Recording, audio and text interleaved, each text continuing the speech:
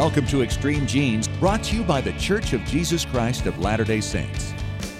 This week on Extreme Genes Family History Radio, how is the coronavirus epidemic affecting DNA testing? Hi, it's Fisher, and I'll be talking to Dr. Blaine Bettinger about that and many other topics about where our traditional DNA tools are going, how they're changing, and what new tools may be coming along. That's this week on Extreme Genes Family History Radio, brought to you by FamilySearch.org. Discover, gather, connect, a presentation of the Church of Jesus Christ of Latter-day Saints. And welcome to another spine-tingling edition of Extreme Genes, America's family history show, and ExtremeGenes.com. It is Fisher here, your radio root sleuth, on the program where we shake your family tree and watch the nuts fall out. Well, we got a loaded show today because we've got two lengthy segments with Dr. Blaine Bettinger talking about DNA today, what's coming down the pike, what are some of the new tools that are actually getting refined. And he's going to share some thoughts also about testing now during the COVID-19 pandemic, about whether we should send tests in or not, what the rules would be with that. So we got a lot of ground to cover with him coming up in just a little bit. Time to go out to Boston right now and talk to my good friend David Allen Lambert, the chief genealogist of the New England Historic Genealogical Society and AmericanAncestors.org. Hello, David. How are you? Well, I'm doing good, and so is my family. I hope that you and yours, Fish, are doing well, and of course to all of our listeners out there during this crazy time. Yeah, it is wacky. It truly is. You know, I'll tell you, there's a story, and like I say, I hate bringing up bad news in light of all of this, but the ironic death of a 108-year-old British woman who had survived the 1918 Spanish flu. Her name is Hilda Churchill, and she just died recently in England. So she survived the Spanish flu. Her sister succumbed to the Spanish flu over 100 years ago. So Hilda dies of COVID-19 in 2020, and her sister passed away in 1918.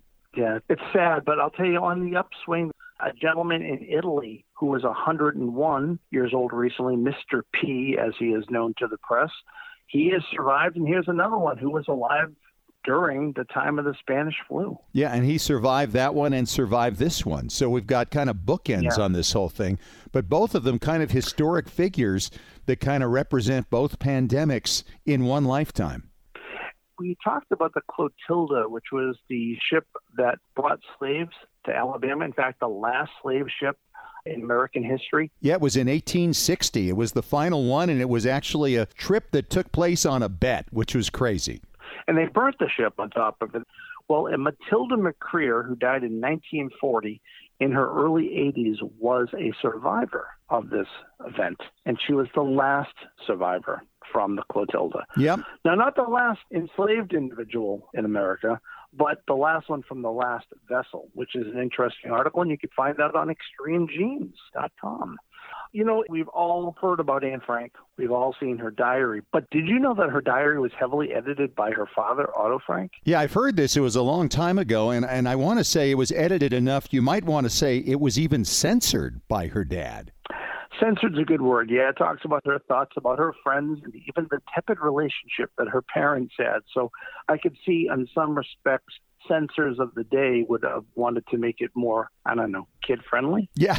Which obviously has been a book that's been read by countless children since it was published back in the early 1950s. Well, certainly she's one of the most high-profile people who are involved in the Holocaust, among the victims. I want to give a shout-out to a 13-year-old who's actually a listener of Extreme Genes. Fish, I talked to you last week about Elijah Starkey. This young man was listening with his mother, J.L. Starkey, and he said, "This is really interesting." That's kind of cool to think that the younger generation is enjoying our banter on Extreme Genes, which made his mother, J.L. Starkey, very happy. So I just wanted to share that, Elijah, if you're tuning in again, thanks so much and stay tuned. You know, Fish, you have any old chewing gum hanging around the house, or perhaps Corporalites? No, I don't have anything like that. Why? What are you thinking here? Well, you know, that or illuminated manuscripts, these all have DNA. And the museums are now going and taking things out of collections, which have probably been gathering dust for years.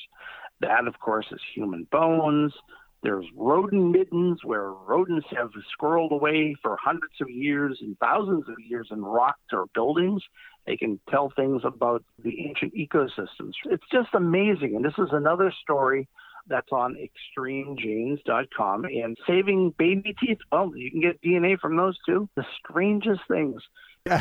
Well, and you're right. There's an awful lot of information in this article about things they've discovered from testing this old stuff, and it kind of really ties together with what we talked about last week with keepsake DNA and what Kara Porter's putting together. So kind of gives me hope that, we're only talking about stuff from the last 150 years. If they can get material from centuries ago, hopefully Kara's effort is going to really help all of us when it comes to DNA and gathering it maybe from our second or third great grandparents. So this goes out to Elijah and all his friends. When you think about sticking bubble gum at the bottom of your school desk when you're back at school, don't do it, because the DNA in it, they'll be able to figure out who did it. Yeah, even when you're 80 years old. Well, I have one more story for you. If you're of Irish ancestry, this may be of interest to you. So in 2006, Bertie Curry was clearing off land for McQuaig's Bar on Rathlin Island out in Antrim, Ireland, and he found a large flat stone. Buried beneath it were skeletons. These skeletons, they would have thought, came from the ancient Celts. No, it turns out their DNA is more likely from the Middle East. They're saying that these people that were in Antrim may have arrived from Ireland from the southern Mediterranean and brought cattle, cereal, and ceramics with them. So they weren't Celts. Correct. And it doesn't mean everyone, but that does show that how many descendants from that group of people 2,000 years ago could there be? And so the original thought of all Irish being of Celtic background may not be true. Wow. All right, David, thanks so much. And we will talk to you again later in the show as we do Ask Us Anything. And it was great at Roots Tech, which was like the last event I got to attend before all these things came down with the COVID-19 isolation. It was great to see my friend Blaine Bettinger there. Dr. Blaine Bettinger, of course, is the man behind the Shared Centimorgan Project. That has been updated. Of course, he's one of the leading figures in genetic genealogy in the country. And Blaine, it's great to have you back on. It's a great time to be talking about these things because we got a lot more of it, don't we? Yes, that's right. That's right. We have some time now to talk about these things. And I think we're both the kind of people that love DNA. We love data. We love these kinds of citizen science projects. So I think it's a fun thing to talk about. Well, and you are so good at explaining so many things to people as they get into it. And this is a time where a lot of folks are going to make a lot of headway because they have the real time to devote to it. I guess we should start with the Shared Centimorgan Project. Explain what the process was as you put that together. Yeah, so I started this a number of years ago, and my thought was that we had some kind of expected numbers we thought we should see for various relationships. So for a first cousin, your expected amount would be 12.5% to share, or whatever the percentage is that you would expect to share. The problem is that it was all based on what we expected, and sometimes in the world of genealogy, what you get isn't always what you expect. And so we didn't have any data for actual relationships and the amount of DNA that those relationships shared. So I thought, well, why don't I just set up a really simple Google form? I love Google Forms. They're really adaptable. They're easy to set up. Mm-hmm. It's a survey, essentially. And it was this portal where people could submit and they could say, hey, I tested myself and I tested my first cousin. It turns out that we share 734 centimorgans. So here you go. Here's that information. And so over time, then you're able to take this and figure out, all right, what's the average? What's the range? And obviously, you're really hoping and really kind of counting on the fact that they're providing you with accurate data, right? That's correct. And I know that in many cases, they aren't. So, for example, I know that there are data entry errors. There are people that think they're first cousins and they're really half first cousins. Right. But the point is that when you get enough data, things like that start to fall away. When you get masses and masses of people submitting real relationship data, it will push up to the side into outliers, the errors and inaccuracies that people submit. So the larger a project like this is, the more accurate the data is and the less those errors are going to be a problem. Sure, that makes perfect sense. And how many people did you use in that first go-round in 2017?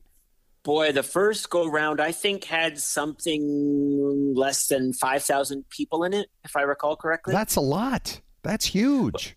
Well, yeah, I'm thinking about the numbers now, but at the time, that was huge. And genealogists It's amazing the extent to which they just jumped into the program head first. They loved it. They loved submitting this data and knowing they were creating something that could potentially be useful not only for themselves but for other people. And so this altruism of people submitting all of this massive amounts of data is really, really pretty incredible. It's really the community's tool, and I think that's part of what makes it so powerful and amazing. But it was just great that you were able to think of this and recognize the value it could be. I mean, I have a screenshot of it, and I have that right on my desktop at all times because I refer to it constantly, because I don't find there is a more accurate tool out there than your Shared Centimorgan project. No, I mean, it's all because of the massive amounts of data. Sure. So, that first one started off with 5,000, and then by version 2, actually that was in 2015. Version 2 was in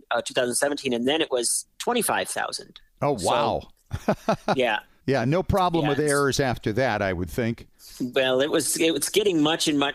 Every time I put out a new version, I think there are fewer and fewer outlier problems, and the data gets better and better.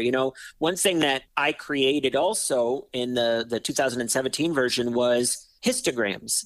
So these nice charts that show the distribution of the values. And what you would start to see is in many of these relationships, there were so many submissions, they formed these beautiful bell curves, which is what you would expect for a natural process like that. And so it's really just beautiful to look at the data and see it kind of doing what you expect it to do. Right. And it's so practical. That's the thing about it. I mean, there's a real application for this for anybody who wants to play with genetic genealogy. And so now you're doing it again. Yes. Yeah. So the fourth version just went live this weekend. It's available on my website. There's an interactive version at DNApainter.com. Right. With Johnny Pearl. With Johnny Pearl. And this version has now 60,000 submissions in total were used for this one. Did you use some of the old stuff as well? So did you just add to it, or did you do it all fresh? That's correct. I just keep adding to it. So it has the 25,000 in the previous version, and the new submissions brought it up to 60,000 submissions. And so everything was all recompiled again. So there have been some changes. Some ranges have tightened up. Averages stayed pretty close, but the ranges kind of changed a little bit. Histograms are, more complete. They're more full because there's more data there. So what was the biggest surprise to you when you did this? Actually, my biggest surprise was how little the averages changed. The averages stayed pretty much where they were for the most part. There were some relationships that changed a bit. But for me, I think I didn't see anything enormously change in this revision, this new update. And to me, that makes sense. Right? The data is getting bigger and bigger and bigger and better and better and better. So the average is going to stay there. I think where we're going to see the biggest differences is out in the shoulders of the bell curve, out in the outlier region, cleaning those up a little bit. That makes perfect sense. Do you think you'll do it again down the line? Or is this, 60,000, that's like a college football stadium sold out. Yeah, right. Exactly. That's a lot. I really would like to do another update with over 100,000, I think. Okay. And then call it good. Potentially, yes. What I might see is there are some relationships where there aren't a whole lot of submissions, and that's in part because of the relationship involved. When you're talking about the great-great-grandparent level, for example, there aren't a whole lot of people that have tested a great-great-grandparent and a great-great-grandchild, so those submissions are on the lower side. So I might do one future update and then maybe supplement some of the individual relationships as people continue to submit those. But that's further down the road. Sure. One of the things I think is interesting about this is when you look at these numbers, and, I'm a number geek, first of all, so I really like that, and I love to study it. And we always talk about how we don't exactly get 50% from each parent, and over the course of many generations, we see major differences. So, for instance, we had a match on my brother from one particular ancestor. I'm thinking that this is a half fourth cousin, but it could be a full fourth cousin. Just don't know. And there's so little difference in that when it comes to the Shared Centimorgan project that there's really no way to separate that. But it is interesting to see how that maps out when you can see it in theory and then you see the reality of it based on 60,000 people providing that information. Yeah, absolutely. I completely agree. Completely agree. It's pretty amazing. So what new tools are coming out? We've seen DNA Painter, and we've even watched the growth of it and the partnerships that you've put together, say, with Johnny Pearl. And obviously you've just updated this. What new tools are coming down the line that we should look forward to that you think are going to make a huge difference? Well, what I'm seeing right now is I think I'm seeing a lot of investment into refinement of some of the existing tools. So, for example, Johnny, of course, updating the DNA Painter tool with the shared Centimorgan project information. He just recently launched the tree version of the tree option at DNA Painter, where you can upload a GEDCOM or build a tree there, and there has all kinds of tools for that, color coding and genetic ancestors and X-DNA pathway and tree completeness. So, and I think what's going to happen is I think that will start to tie in more and more to the chromosome mapping you do with DNA Painter. So then tying trees and DNA, of course, is something that we've always wanted to do in genealogy. So I think I see a lot of potential in even just that tool alone. So well, that tool is huge, and I don't think Johnny ever really realized that he was going to make such an impact when he started this. I think that's right. What's great about it is that he created something he himself liked to use. Right. That's right. Yeah, it was for him. Yeah, that's right. Exactly. And I think those make the best tools, right? When you have a problem and you come up with a solution that you like, it makes sense that other people are going to like that solution as well. So I think that's, he's done an amazing job there. The other types of tools I think that are big right now and going to continue to be big are the clustering tools. Yes. So, the genetic networks, the shared match groupings that allow us to really potentially learn some pretty powerful things about our ancestry. I always think of these clustering tools as a way to pinpoint important matches in your match list. So it allows you to say, hey, I share DNA with this person, and look at our trees. We all share a common ancestor, Jane and John Doe. So, that kind of thing is really powerful. And if these tools can help us do that in sort of more of an automated fashion. We've been doing it for a while, but it's all been manual. Sure. The more and you more got to remember it. You got to recognize it. You go, oh, there's a name I've seen before. Where did I see it? Oh, it's hard. You're right. If we can automate that, and we certainly started seeing some displays of this type of tool at RootsTech, so we know it's really not very far away. So that's pretty exciting stuff.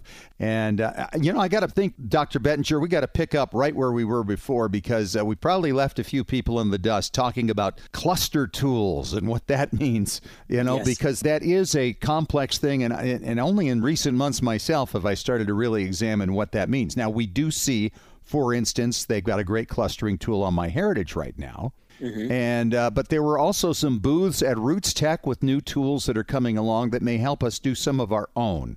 So explain exactly what this is and why this is significant. Yeah, so let's back up a little bit and let's try to explain perhaps what a cluster is. How are these formed? Well, for the most part, clusters are going to be based on shared matching. Now, shared matching is a feature that all the testing companies have, and many of us believe that shared matching is the most powerful tool that the testing companies give us. Absolutely. So shared matching is, and this might be basic for some, and for others I think it's brand new, but the concept is really pretty simple. So let's say I've tested myself and I've tested my second cousin, Seth. Okay. Yep. So we've tested our DNA, and guess what? We share DNA. Thank goodness, right? So right. You're supposed to. Yeah, we're supposed to. But then what shared matching does is it gives us a key piece of information. I get to see all of the people I share in common with my second cousin. So I might share Jill, for example. Jill is now sharing DNA with both Seth and I. And so what that means therefore, is that it's quite likely that Jill and Seth and I all share a common ancestor at some point in time. Right. And because I know what line I share with Seth, that suggests what line I share with Jill, the same exact line. Right. Now, there are exceptions, though, with that. In the event we find that we don't share DNA, maybe this Jill happens to share down a different branch and down one of your uncommon branches also, right? Yep.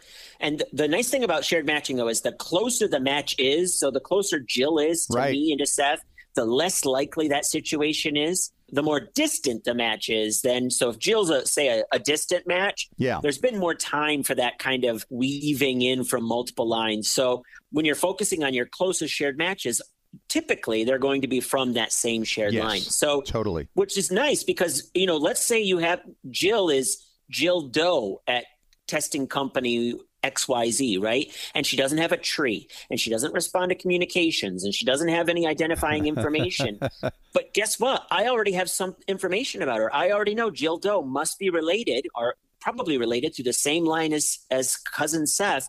And so I can put that in the notes field and focus on another match. Right, exactly. So with clustering, then, basically, we find these people who are not only related to you, but related to each other. That's right. So a cluster then it can be as simple as 3 people. So Jill, Seth, and I are technically a cluster. We form a genetic network. But often when you go and you look at your second cousin, Seth, when you look at that shared match list, there could be 20, 30, 50 people in there, and you're all forming this nice big genetic network. So, we've been working with these genetic clusters for quite a while, but as we've looked at them more and more, people have said, this is a lot of work. What if we can create a tool that can do some of this for us? And that's what these clustering tools do. They have access to our results, and they're forming these large genetic networks, and they're putting them into tables and into visualizations that help us look at the data in sort of just a new way. And sometimes that's all it takes, right? If you can look at data in a new way, if you can look at your match list in a new way, sometimes that allows you to extract out information that you couldn't do when it was in its typical format. Well, because you're also able to see them all in a group, there must be a tie there somewhere. So if some of them do have a tree, you might be able to figure out what the relationship is from this. For instance, just this past week, I had a match come in as about a second cousin once removed. And I administer several people down the branch that we shared matches on. And one of them was a first cousin once removed that I had just found last year. He was adopted, and I helped him find his birth parents the same day. And it's very obvious from this woman's tree that her father was adopted. She doesn't know where he fits in. And because of all this clustering of who all the matches were, and I knew where they all came from, I knew automatically where she fit into the family. Now, unfortunately, as you've just suggested, she hasn't responded back yet. I could give her a lot of answers, but maybe she was just on there testing to get her ethnicity report for all we know. Yeah. Yep. Absolutely right. But what's amazing is that you're able to learn that about a match with the information that you've looked at in this shared matching feature. I mean, the power is just incredible. It is. It's something we didn't have even just a few years ago to this degree. Correct. It's absolutely amazing. So let's talk about testing a little bit now and pivot. Where does testing stand right now with the coronavirus outbreak? Are companies still doing it? Are they still processing it? Should we send it in or should we not? If we have tests at home, what are your thoughts? Yeah, so that's a really good question, and it is one we're seeing in the Facebook groups consistently. So what we've learned, and we've looked into this a little bit, is that the testing companies are not stopping receiving and sending out testing and processing tests. So people should, if they have a test, they should continue to send it in. Now, the one company that's made an announcement is Family Tree DNA. And what they've said is that if you believe or you are experiencing symptoms, then perhaps you can hold off on sending it in. However, there are already things that can be transmitted through saliva. So these samples have always been treated with the requisite level of care. These are all very professional labs doing this work. They are certified to certain levels. We won't go into what all the abbreviations are, but they've all been certified. And what that means is you treat these samples with the respect they're due. And really what that means is you treat each one as if it's going to infect you with other things before we even got to the current state we're in. So they're already treated that way. So this isn't something new that's been put in place. So I think the main concern is The packaging perhaps might be more of a concern if you're actively experiencing symptoms. So perhaps if that's the case, hold on. I mean, you probably are not too worried about DNA testing at that point in time anyway, but wait till you recover. Or if you're not experiencing symptoms, the testing companies say, go ahead, send it in. Wow. And, I'm sure that there are people listening right now going, oh, that's awesome. Because, it gives us all something to look forward to. And when those test results come in and you start going through matches, I mean, there's just lots and lots of things that you can do with that information and sharing it to other sites and getting it out there. And what a great thing to do over the next several months. Right. And I think there are lots of people that probably have a test kit lying around that they've been meaning to send in. So the word on the street is keep sending them in. So that's good. Sending them in. Well, that's awesome. All right, Dr. Bettinger, we're going to wrap up here in just a few moments. What do you got new that people need to know about? My big area that I'm really excited about, and this could be a whole nother session, is artifact testing. I think we're going to see a lot of that coming over the next year or two. We've already seen a little bit of it, but I've sent in a couple of samples myself to potentially get some DNA out of some older artifacts in the hopes that I might get, for example, my great-grandmother's DNA. So wow. I think there's a lot of exciting stuff there. Right, and I just talked about that with Kara Porter last week on Keepsake DNA, and unfortunately their whole grand opening is going to be held up here with everything else. But that is going to be an astonishing thing if it comes to work out the way it looks like it's going to be. I know you're going to be involved with it. I'm going to be involved with it, and I'm really looking forward to seeing how this goes because I think it's going to give us all an awful lot to talk about in the coming year. I completely agree. He's Dr. Blaine Bettinger. He is one of the premier genetic genealogists in America. And Blaine, great to talk to you again. Stay safe, and we'll catch up with you soon because we do have to talk about keepsakes. That's right. That's right. It's always a pleasure speaking with you. Thank you so much. And it is time once again for Ask Us Anything. David Allen Lambert is back from the New England Historic Genealogical Society and AmericanAncestors.org. And David, our first question today comes from Anne Marie.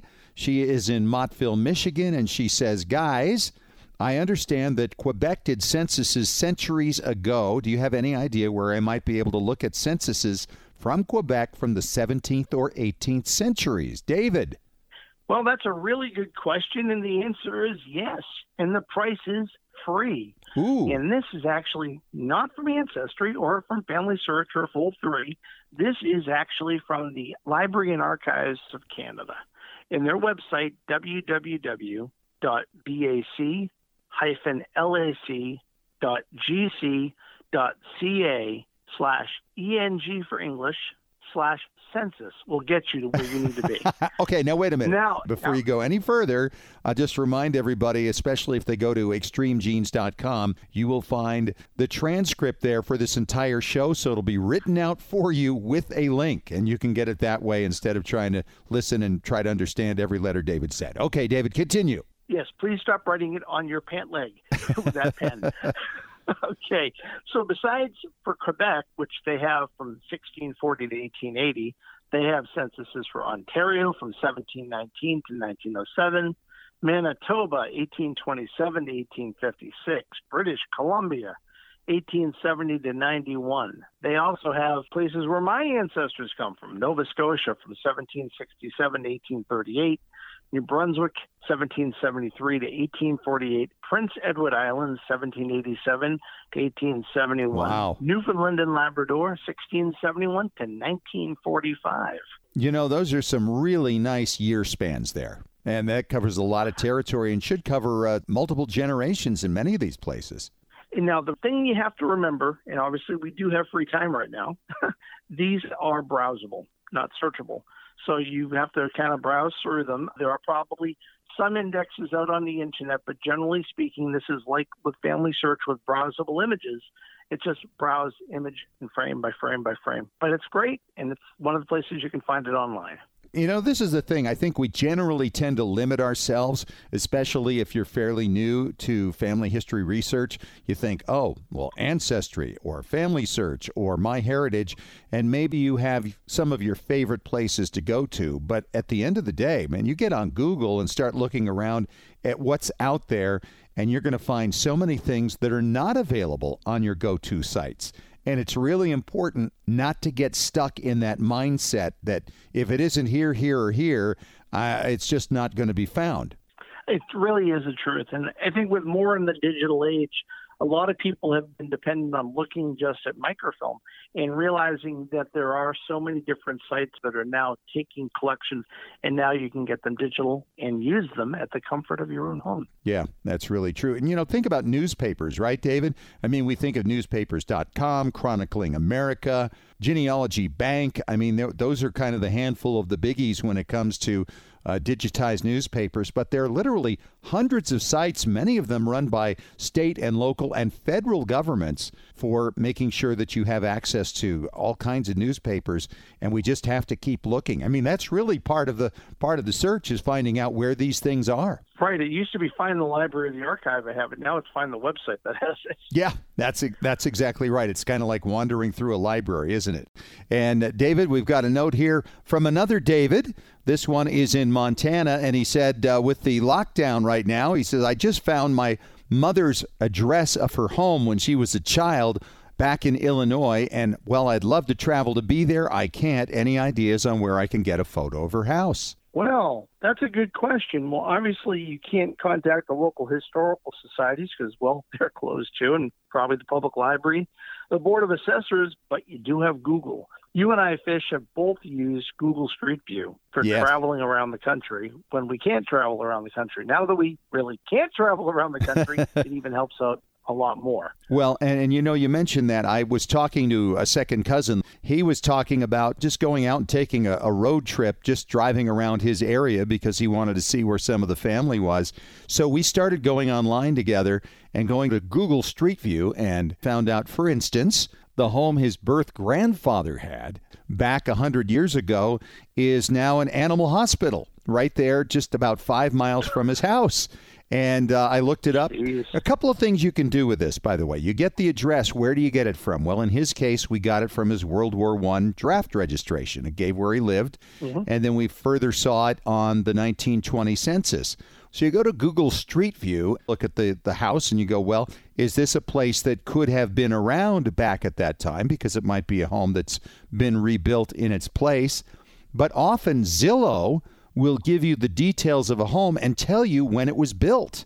So even though it might not be for sale at this time, it can tell you when the house was built, and then you would know whether or not this was the place they lived in at that time. So he's excited because he's going to get to see where his birth grandfather lived and where his birth mother grew up in her early years. And you know what's kind of nice about Zillow? If recently someone has listed it, you can actually see interior pictures of the house. Yes, and I've done this with my father's home that he grew up in as well, and it changes over time. But, each time they put it up for sale, you get different angles, different views, and different quality pictures as well as time has gone on. So it's a really, really valuable tool, and you can map out all the different houses in the area.